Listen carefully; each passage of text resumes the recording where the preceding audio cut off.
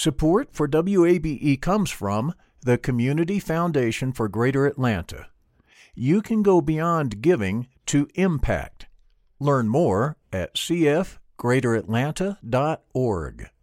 I'm Earlonne Woods. I'm Nigel Poor. We're the hosts and creators of Ear Hustle from PRX's Radiotopia. Ear Hustle is a show about life inside prison, but it's not your typical prison podcast. In this next season, we've got stories about the objects people keep inside their prison cells, about residents in a women's prison who say they want to stay there, and the most beautiful prison garden.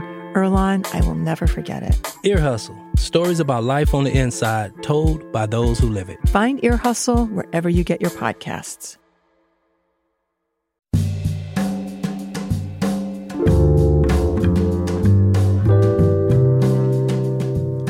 From WABE in Atlanta, welcome to this Tuesday edition of Closer Look. I'm Rose Scott.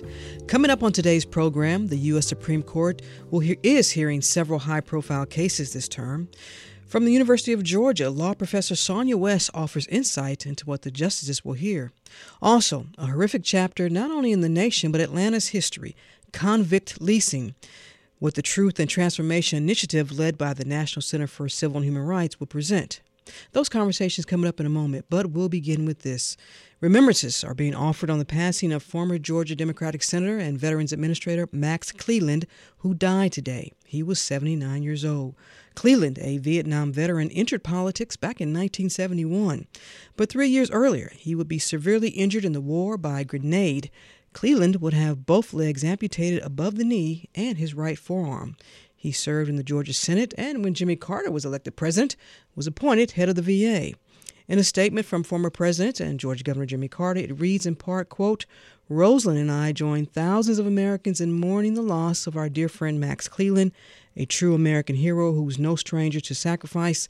Max gave of his talents and service as a Georgia State Senator, Secretary of State, head of the VA, and U.S. Senator. We are grateful for his commitment to the citizens of the United States, but also for the personal role he played in our lives," close quote. From former Atlanta Mayor Shirley Franklin, she said of Cleland, "He was one of my mentors as I began my public service as mayor.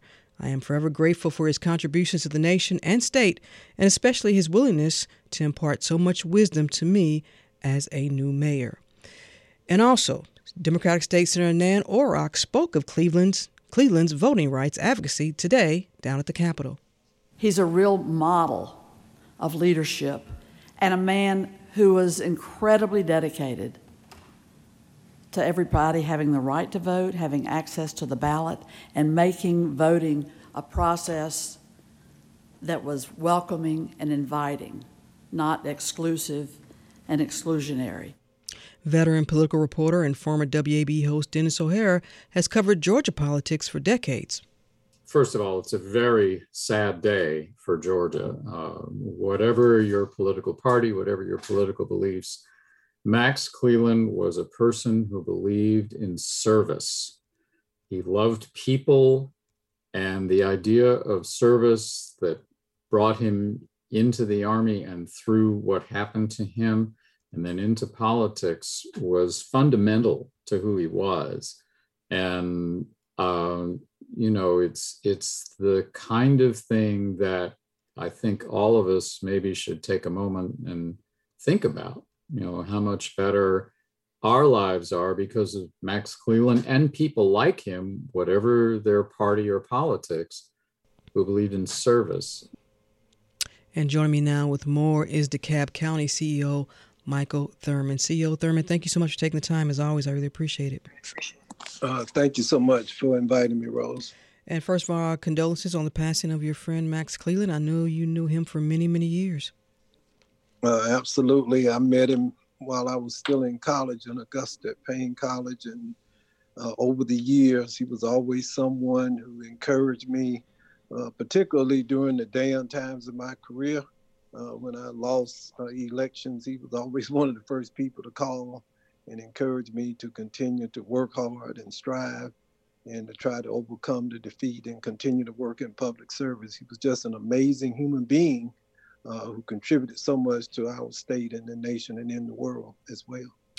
Much is always written about Max Cleland, about his injuries, obviously, that he suffered.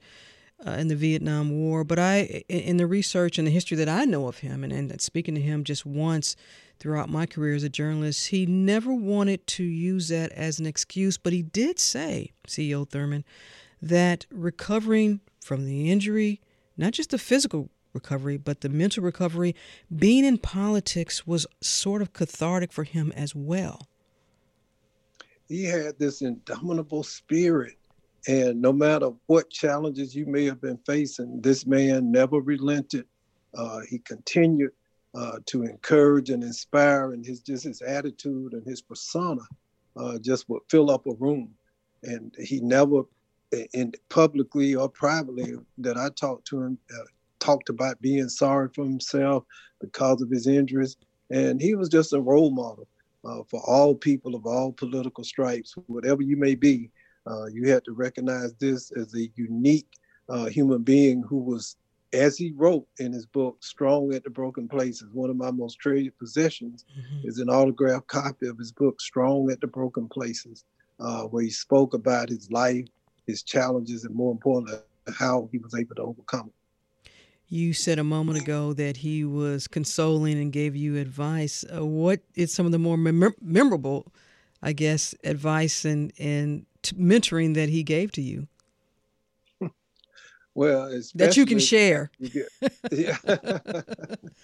Well, on multiple occasions, I ran for the U.S. House of Representatives, and I guess it was 2001 I lost, and then I ran for the Senate in 2010 against John Isaacson, and that was a defeat as well. But he was always there to encourage me to learn from your mistakes and your defeats in particular. And one thing he said, you can learn more from getting beat than you can from winning, and to learn how to fall forward. Fail forward. When you do fail, you fail forward. You learn from your mistakes and you continue to persevere.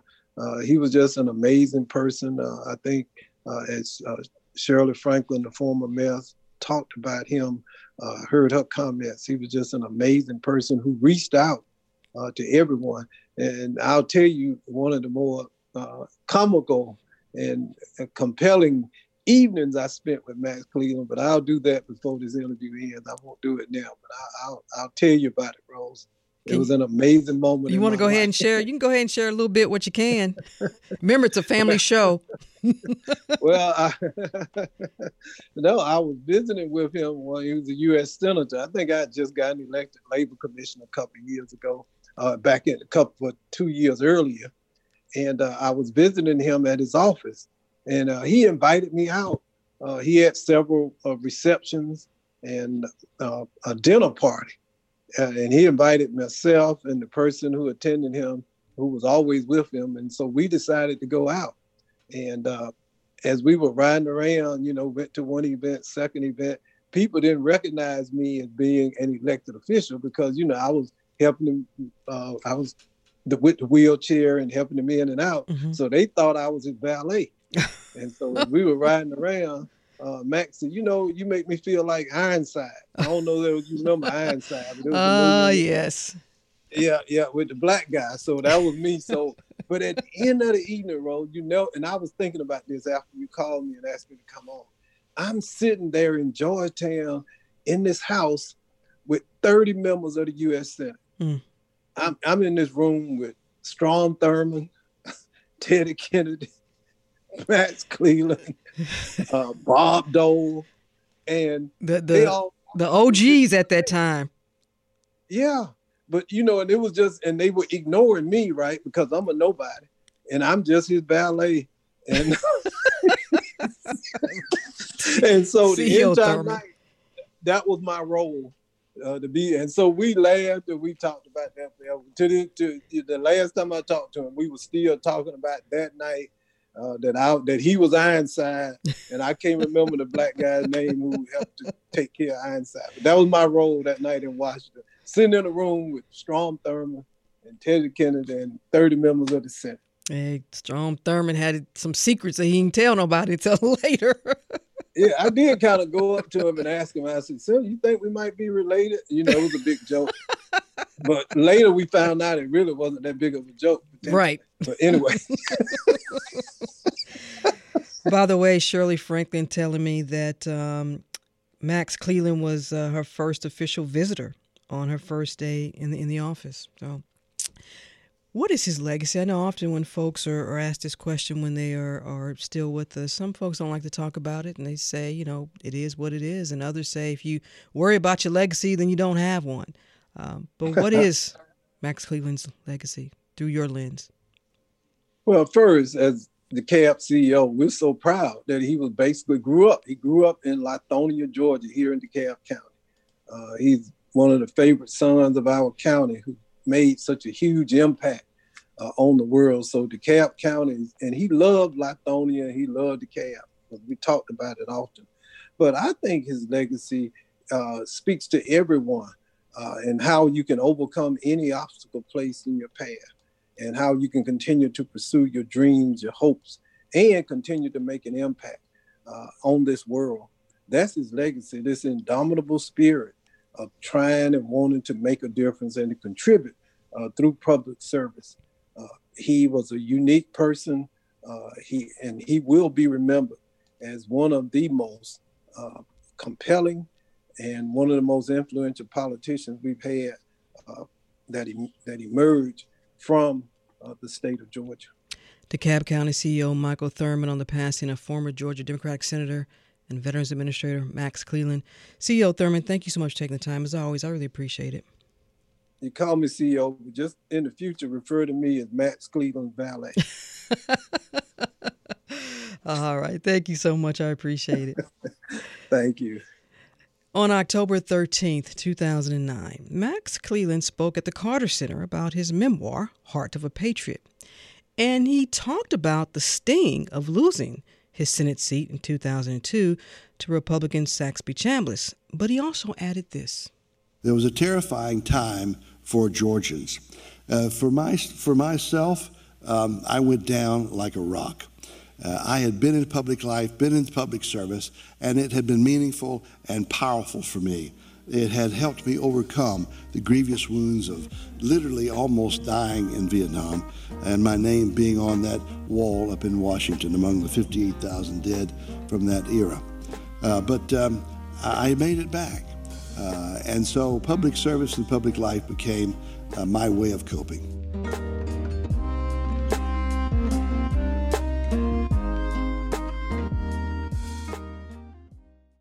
Support for WABE comes from the Community Foundation for Greater Atlanta.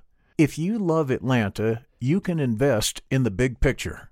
Learn more at cfgreateratlanta.org. The field of mental health counseling is growing rapidly, and Richmont Graduate University can equip you with everything you need as a licensed professional counselor while integrating your faith into your clinical practice. Programs are offered in Atlanta, Chattanooga, and online. Apply today at richmont.edu. That's richmont.edu.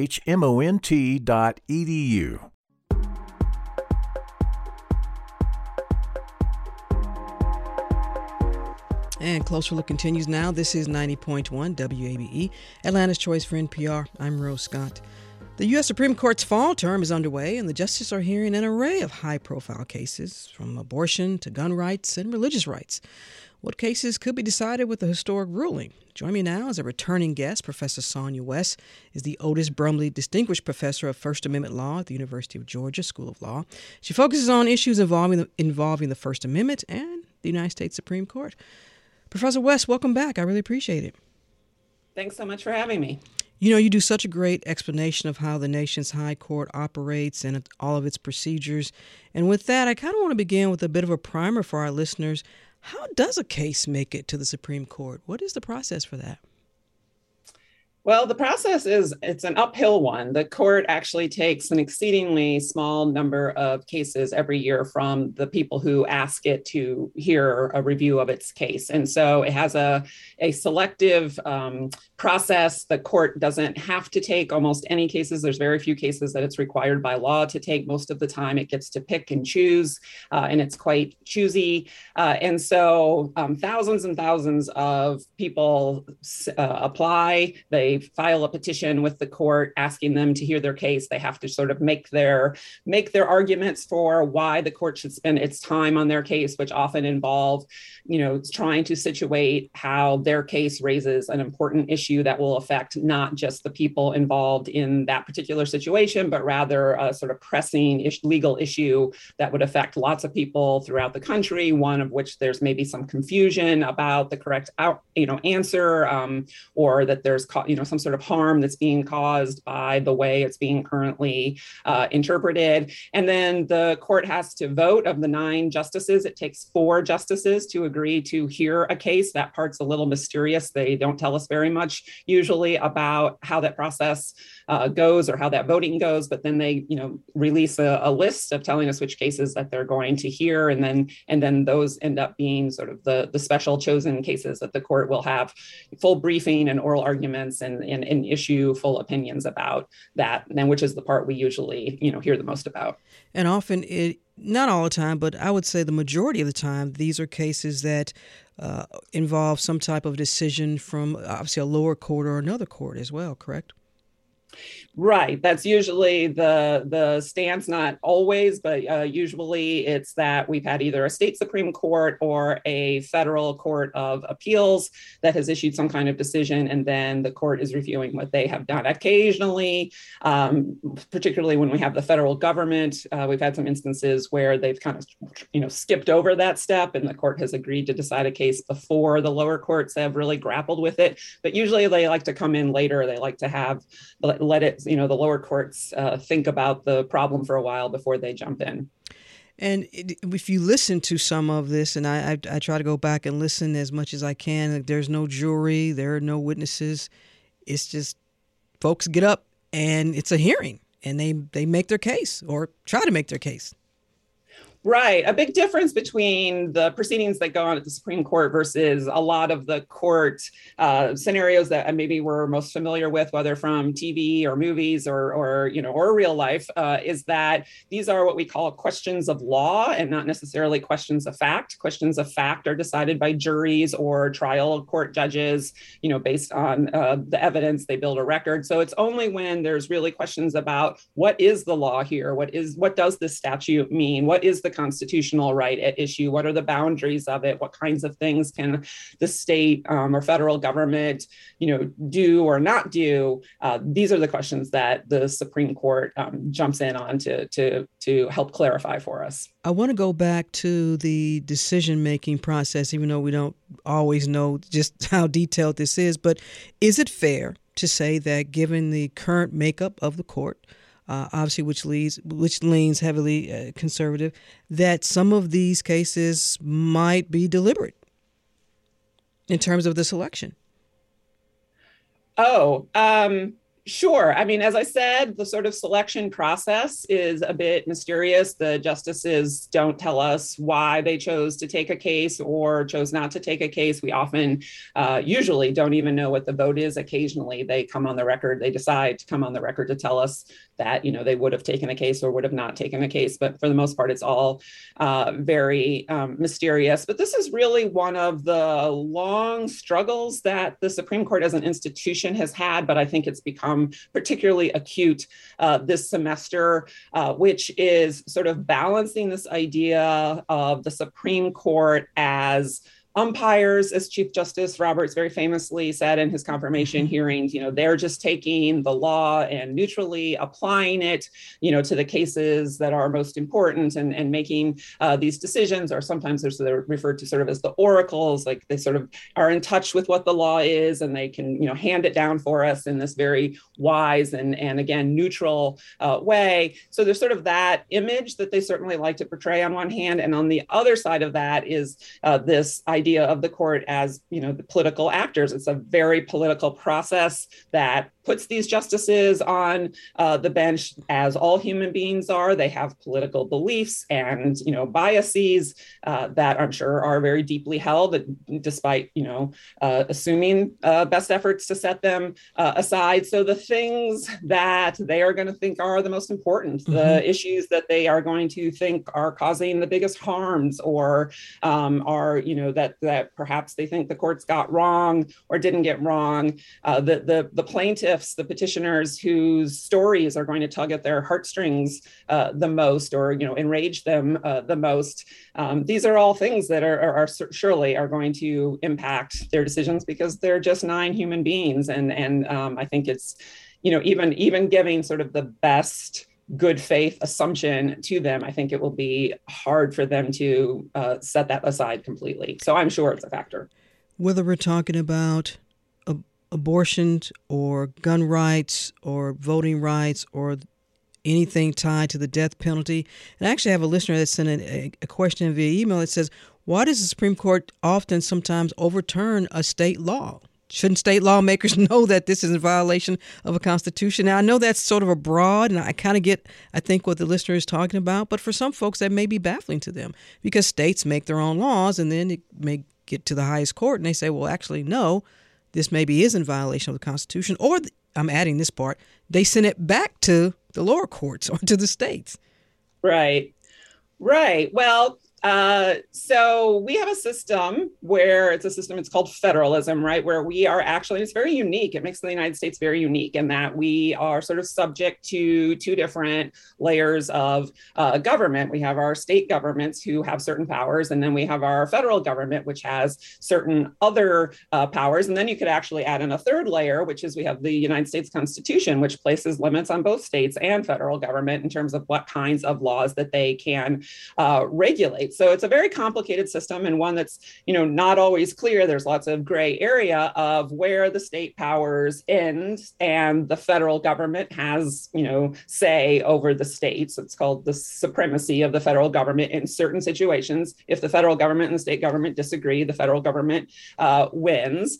And then, as I said, and then there's the backstop of the Constitution. So if the court concludes that a law violates an individual right, for example, then it doesn't matter if it's the state or the federal government, either one, the court could come in and say that law is unconstitutional and we are going to overturn it. So as far as why maybe states should know better, I think in some cases it can be complicated. They really might not know, but we definitely have seen situations too where states have good reason to suspect that perhaps their law is problematic in some way, but they pass it anyway as a way to kind of force the Supreme Court to take a look at it, or maybe hoping the court might change their mind. We've certainly been seeing this with with a lot of abortion laws that have been passed, sort of kind of knowingly, ones that are, if not in direct violation, certainly testing the limits of what they can do, and with sort of the hope of trying to tee up a case for the Supreme Court.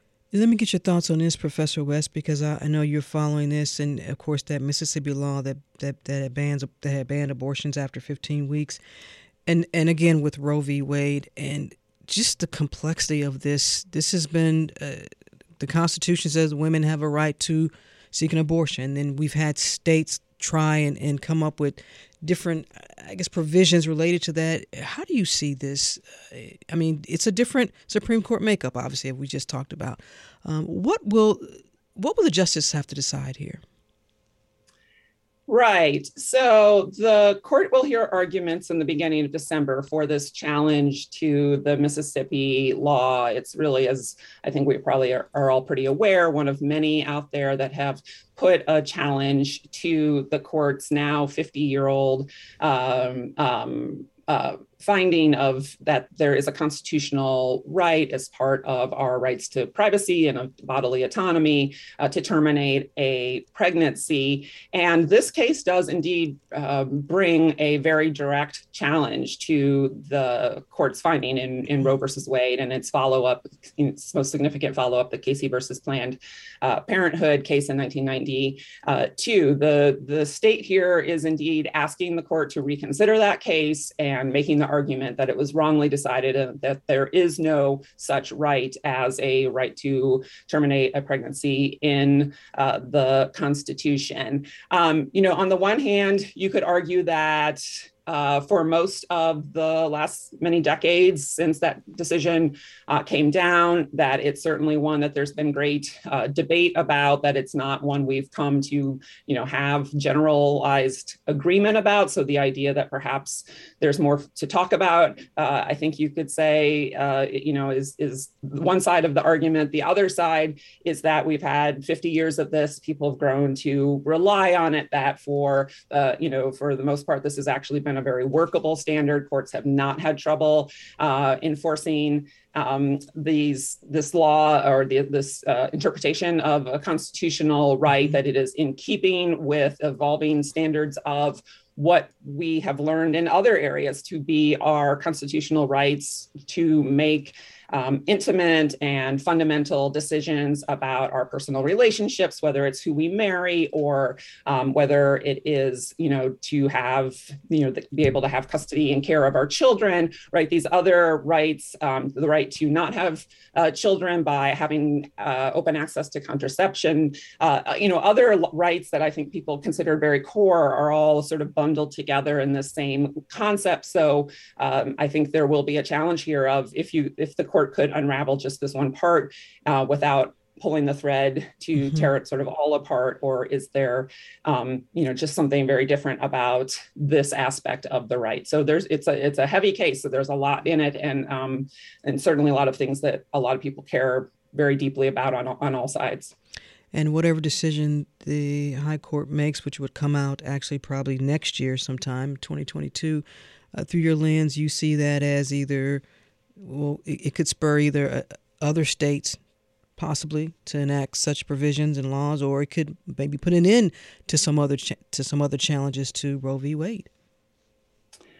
Right. I mean, so most likely this is a case that we wouldn't get a decision from the court until, I would presume, the end of its term, which is in June of 2022. So it'll be a while before we hear. But depending on what they do, it can have very big ramifications. There's a number of states that sort of have laws that have built in with them sort of, in case of Roe being overturned, break glass here, and here's this law already teed up and ready to go into effect should the court take this step. So things, some of the changes could be very swift if that were to happen. And there's certainly every reason to think there would be other states that would have just debates about whether they should pass similar laws.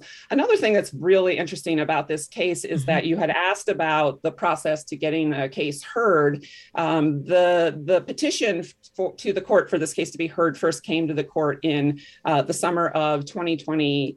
Of 2020, and that petition looked very different than the brief that the state filed with the court this fall. It was much more, there might be a way to work this state law in the framework that we exist with Roe and Casey, and not necessarily such a direct challenge to say the whole thing needs to go. And considering that June of 2020, was a few months before the death of Justice Ginsburg and her replacement by Justice Barrett, certainly has some people saying that, they've taken a much more aggressive stance this fall than they did when they first originally approached the court.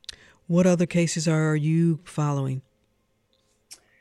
Oh, there's so many. It really is. I feel like, it's one of those things we're often saying they're having such a big term, but this semester, I think, or this year, it's really, really quite an incredible amount of cases that will have great effects on people that we're seeing at the court. You mentioned guns coming before the court. The court is indeed hearing its first major challenge to a piece of gun control regulation than we've had in more than a decade. They're considering a challenge to a New York state law that's more than 100 years old that places certain limitations on the individual right to get a license to conceal carry a handgun outside the home. The challengers here have brought a Second Amendment challenge saying that this law violates the right to bear arms in the Second Amendment, saying it's more than just the right to keep arms in your home, which the court had decided in an earlier case, but rather that you have a right to bear them, meaning to carry them outside, out into the world without having to go through as many hoops as New York is requiring. And so the potential for the court to really take a huge step in expanding what we think of and know of as this right of gun ownership is definitely a huge one. So that comes to mind as well. And even today, the justices are hearing a case involving a Texas death row inmate, John Henry Ramirez, who wants to have his pastor in the chamber with him as he is scheduled to be put to death. But there's been a stay of execution, so he cannot be executed until this has been resolved through the nation's high court, which could, as you put it, June of next year, possibly. That's right. And, and there's a number of cases that touch in one way or another, and this is one of them, about our religious freedoms, the rights people have to exercise their religion in a number of different scenarios. Again, when you're asking about how they pick their cases, this is clearly an issue that's very important to a number of the current justices. So yes, the idea of what are your free exercise rights in these final moments before an execution, how far do they extend, is a question the court took the case on that they are interested in. They'll be talking about school vouchers for religious schools, issues of the intersection between individual religious expression and on government controlled property in a case out of Boston. So this is religion in all sorts of different forms is another broad topic that the court's going to be thinking about a lot this year. A lot to watch. Professor Sonia West is the Otis Brumley Distinguished Professor of First Amendment Law at the University of Georgia School of Law. She focuses on the First Amendment and the United States Supreme Court. As always, Professor, you bring the knowledge. That's why you do what you do. Thanks so much, Rose. Thank you. Take care now. Bye-bye.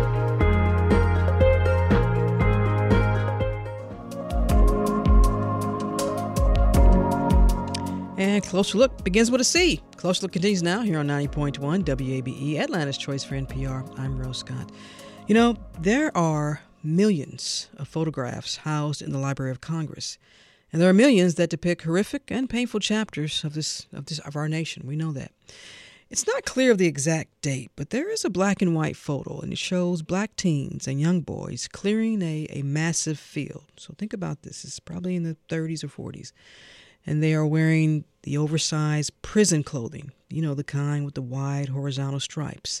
Here's a caption that reads underneath that photo.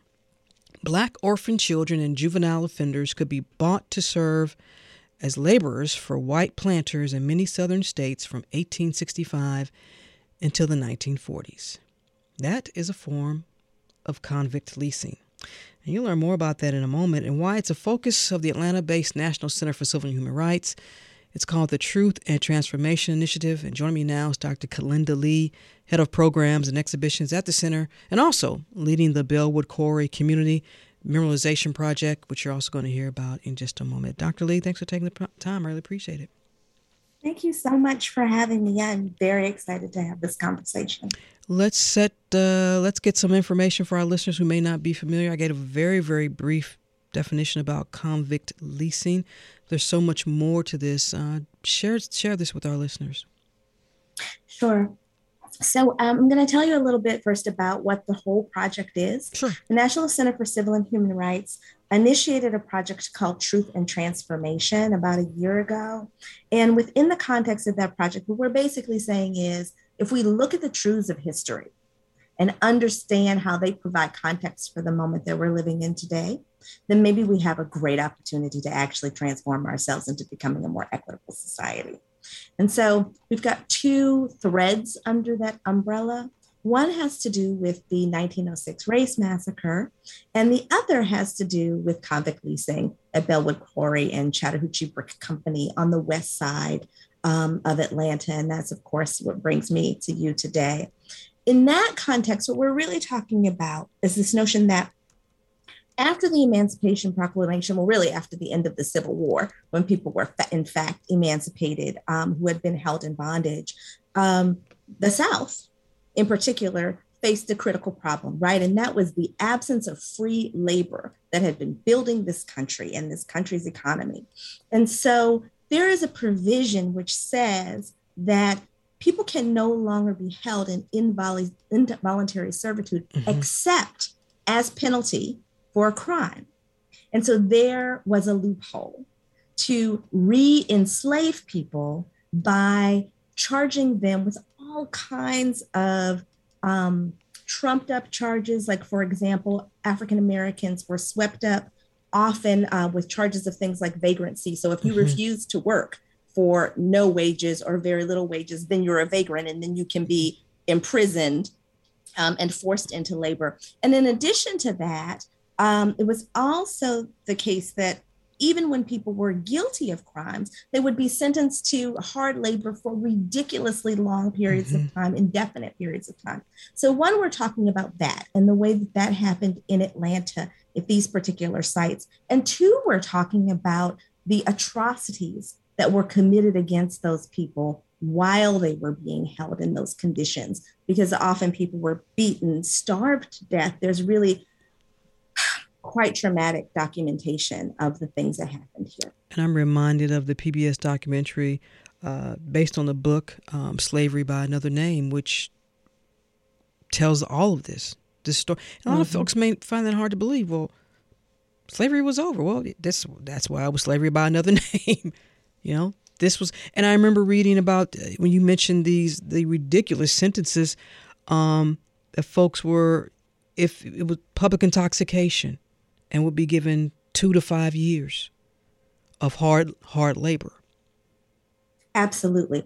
And so what happens in that context, like the caption that you were describing, is once people were placed in state custody, right, incarcerated in this way, then they were leased out as essentially the property of the state. And so they could be leased to private landlords, or in the case of Atlanta, the brick company, which I'm sure we'll probably talk about, or quarry owners, and et cetera. And for a nominal fee to the state, these private landowners or factory owners, or whatever the case might be, would have essentially a slave labor force once again. Let's talk about the Chattahoochee Brick Company, because it was profiled in the Slavery by Another Name project that I mentioned. And it's also been, you know, a lot of folks around here want, you know, sometimes recognition and acknowledgement may not seem that difficult to do, but you always run up against a barrier because of it. But I'll let you handle it from there. Well, indeed. So the Chattahoochee Brick Company was actually a company that was founded by a mayor of Atlanta. So James English, who was the mayor of Atlanta, thinking about double dealing, was, right, you know, the person who the chief of police reports to, right, was owner of this company that made bricks that really paved the city of Atlanta. I mean, these bricks are all over the place. We think about this city that had been burned and ravaged in war and then needed to rebuild itself. And so what he did was he leased people who were incarcerated by the state and the city and forced them into labor for his company. And the Chattahoochee Brick Company was a particularly egregious offender, not only for participating in the convict labor system, but most especially for the ways in which the people who were forced to serve the Chattahoochee Brick Company were treated. I mean, people were literally, I am not exaggerating or being hyperbolic, were literally worked to death. By the way, that Slavery by Another Name is from a friend of the program, Doug Blackman, who's been on this show many times and talked about, listen, folks, as you mentioned too, Dr. Lee, these bricks are all over Atlanta. We're not talking about just a few hundred or a few thousand. We're talking about hundreds of millions of these bricks. Indeed. And I think that that's one of the reasons why, for some people, it's so hard to get their minds around memorialization, right? Because what we know is that this kind of inequity and these kinds of crimes against humanity, really, were so widespread, so pervasive, that they can't really just be isolated to a single moment or a small space. If we're going to deal with this, we have to really reckon with the fact that they literally, in this case, right, built the foundation upon which we stand on this city. And so it is no small matter to think about acknowledging that, reckoning with that, and trying to make some repair for that. And that is at the core of the Truth and Transformation Initiative. That's right. And so in this case, the thread of the work that is focused on the west side of Atlanta with regards to convict leasing, both at the Chattahoochee Brick Company and at the Bellwood Quarry, where we know that this happened as well, right? And is now the site of the city's largest public green space. It's not quite as well documented as the Chattahoochee Brick Company, but there's certainly no doubt. In both of those instances, what we're saying is that we need to build a multi-sector coalition of stakeholders who can come together as peers in the process of figuring out what it means to meaningfully memorialize this past. And that's a lot to say, right? Because first of all, especially meaningful, because depending on whom you ask, you get a different answer on what that should look like. And also then you'll get folks who want to throw in, well, are you trying to somehow create, here we go with those letters, some CRT movement in this initiative? Let's be clear, because folks think that way. That's true. And so what we say is, when I described to you what Truth and Transformation was about, telling the truth of history in order to understand it as a context for the past, I'm trained as an historian. So I would say that's doing good history. That's doing evidence-based history, right? When we look at the past, just like when we look at the present, you're not asked to tell, the truth, some of the truth, and a partial truth. You're asked to look at all of it. And, right? And when we look at all of it and provide context for all of it and base that on evidence, that's archival records, that's oral histories, that's all kinds of things, then what we understand is to leave this part out is to actually not be telling the truth. We are eliding and miseducating people, right? The voice you hear is Dr. Kalinda Lee. She's head of programs and exhibitions at the Atlanta-based National Center for Civil and Human Rights. And we're also going to now, I want to talk about the Bellwood Quarry Community Memorization Project, because as you mentioned, this is now at Atlanta's biggest park, which just opened a few months ago. Is there some opposition that you all are facing with this? Well, at this particular point in time, no. What we've done is we are attempting to build on work that has been done before, right? So we're not the first people. The National Center for Civil and Human Rights is not the first organization that has said, this is important history that needs to be reckoned with. What we are trying to do is to be a convener of folks who have been engaged in this conversation already, and to think in a specific and strategic way about how we listen to each other's voices to create that, as you mentioned earlier, that meaningful memorialization. Very often, I'm sure right? One of the ways that this work happens is that we might have a municipality or a major funder or a corporate entity that has a large, I would argue, outsized voice in making this decision. And then some community voices might be sprinkled in there in an advisory capacity or some such. What the center is really committed to doing is saying, we are engaged in a process of peership. We are not the boss of this, and nobody else at the table is the boss of this, but it really is going to take all of our perspectives and resources to create something that is going to be meaningful to, first of all, the people who are most aggrieved, right? The descendants of people who suffered this directly, the communities that have this as a legacy and context of how they came to be in some of the positions that they're in now. And also to understand that beyond that, all of us who participate in this landscape, who live here, are going to, either by going to the park, be able to see this memorial and learn something meaningful and important about it, and how this kind of engagement got us to the place where we are now. And some other threads that we are considering as really pivotal and crucial to this. So, like, for example, what does it look like to have a curricular portion of this, so that whether you go to the park or not, you understand this important history that's been left out of the official record, and we correct that moving forward. And that's really a sweet spot for the center, because, of course, that's one of the things that we do best. Let me get your thoughts on this. Through your lens, how do you begin to bring folks together and start talking about sharing what you all call, a lot of folks call, the difficult history here? Whether it's convict leasing, slavery, the Holocaust. I don't know, through my own, maybe I'm not supposed to say this, my own personal opinion is about history is there for a reason, right? And we should discuss it. But why, through your lens, there's so much opposition about how we disseminate and share difficult history of this nation? Well, to answer your first question, it's important because it's the truth. It's important because what history does for us is provide context for the present.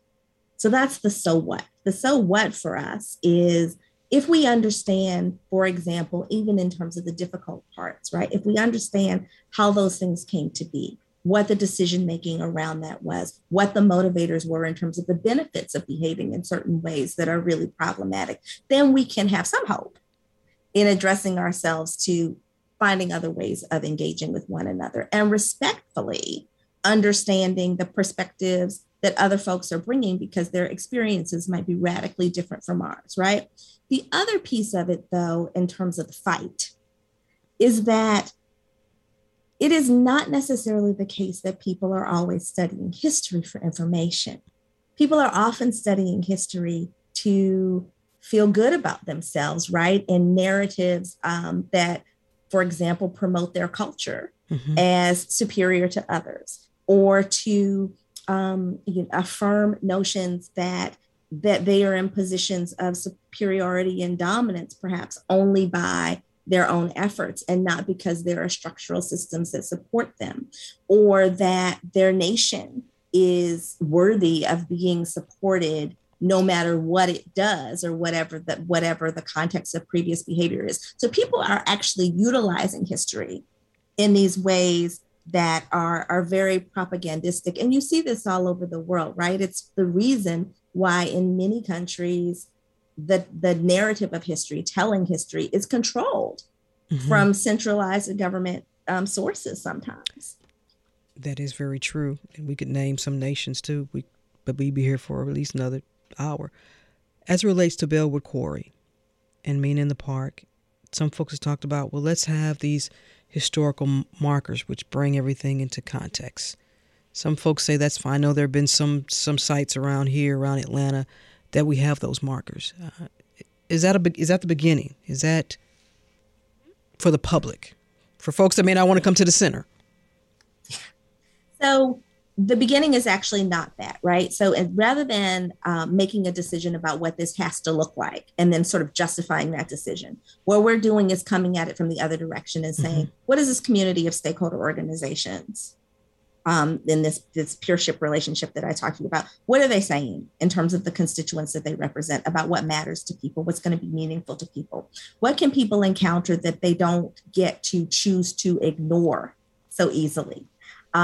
One of the things we know about markers, as an example, is that very often people just ignore them on the landscape, right? There are a bunch near where I live. I live in the sort of east side of Atlanta area, and I'm a historian. You don't think they serve a purpose? I don't read them. You don't think they serve a purpose at all, Dr. Lee, or not? It's just not enough. I think it's not enough. But also, I would say to you, I'm one.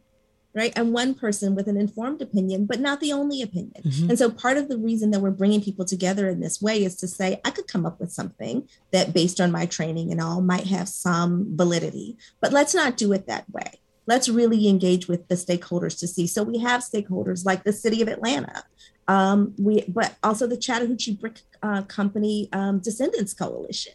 nonprofit organizations, funding organizations, educational organizations, so that we can gather the right information about the content, to get the content right, get the history right. Also understand what works and what doesn't work in terms of people really paying attention and feeling represented and really thinking outside of the box, right? So maybe it's markers, maybe there's a large monument, maybe there's a space for performing arts pieces around this that are created by grassroots collectives, who knows? But we are working deliberately in order to find a solution to that question that's going to be what we call, when I say meaningful, one of the things I like to say all the time is sticky, right? So this kind of information that feels like it matters to you, that you can apply to your current context, and that you won't soon forget. I have a question, more of a comment from a listener who wants to know, should the state of Georgia apologize or the city of Atlanta apologize for convict leasing? I think it's always a good beginning in terms of acknowledging wrongs in the past to apologize. I don't think that it's sufficient, but it certainly can help in a process of reparation and healing, because what you're basically acknowledging is that this was not right. And we have to remember that in many instances, one of the reasons that people fight so hard about these histories not being shared is that there's not necessarily an acknowledgement that what happened to these people is even wrong, is even bad. Because you hear, well, that was just okay. the time. We've heard, well, that was a time back then. And well, I'll let you say it, because if I say it, then, oh, Rose Scott giving her opinion. But yeah, we do get into a little bit of moral relativism about the past, right? So, you know, I would say that when we're talking about human rights atrocities, we understand, even if they had been normalized, that there is a strong indication that people still understand that they are problematic. When we talk about issues like enslavement, there are reams upon reams upon reams, thousands, millions of pages of documents that clarify for us that while it was the norm and the standard, people understood that it was problematic. And they certainly didn't want people who were not enslaved to be enslaved and considered it the most horrendous fate. So it is not evidentiarily true that people didn't know that this wasn't okay. And probably that's why it's not in your textbooks. That's why it's not in your mainstream histories, even though it was a really pervasive system. Oh, this conversation could go on.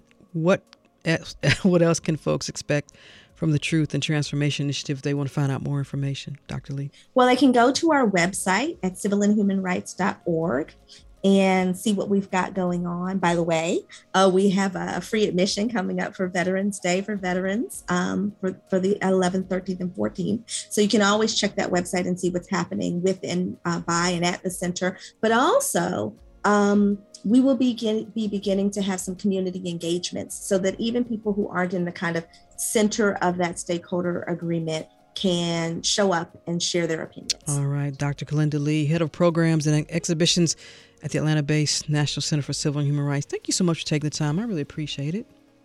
Thank you for your interest. It was a joy.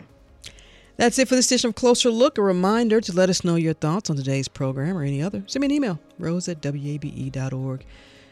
And remember, Closer Look weeknights at 7 p.m., as well as in our podcast, because it's free. Subscribe to Closer Look wherever you like. Stay tuned to 90.1 WABE, Atlanta's choice for NPR. As always, I'm Rose Scott.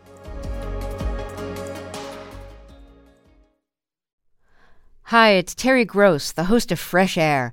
We bring you in-depth, long-form interviews with actors, directors, musicians, authors, journalists, and more. Listen to our Peabody Award-winning Fresh Air podcast from WHYY and NPR. Local, state, national politics. WABE and NPR have the coverage you need. I'm Jim Burris, host of WABE's All Things Considered. Whether it's on the air at 90.1, streaming online, or connecting through our mobile app, WABE keeps you on top of election 2024 in what's sure to be a pivotal year in politics. And for candidates and ballot information, visit our election hub at wabe.org/election 2024.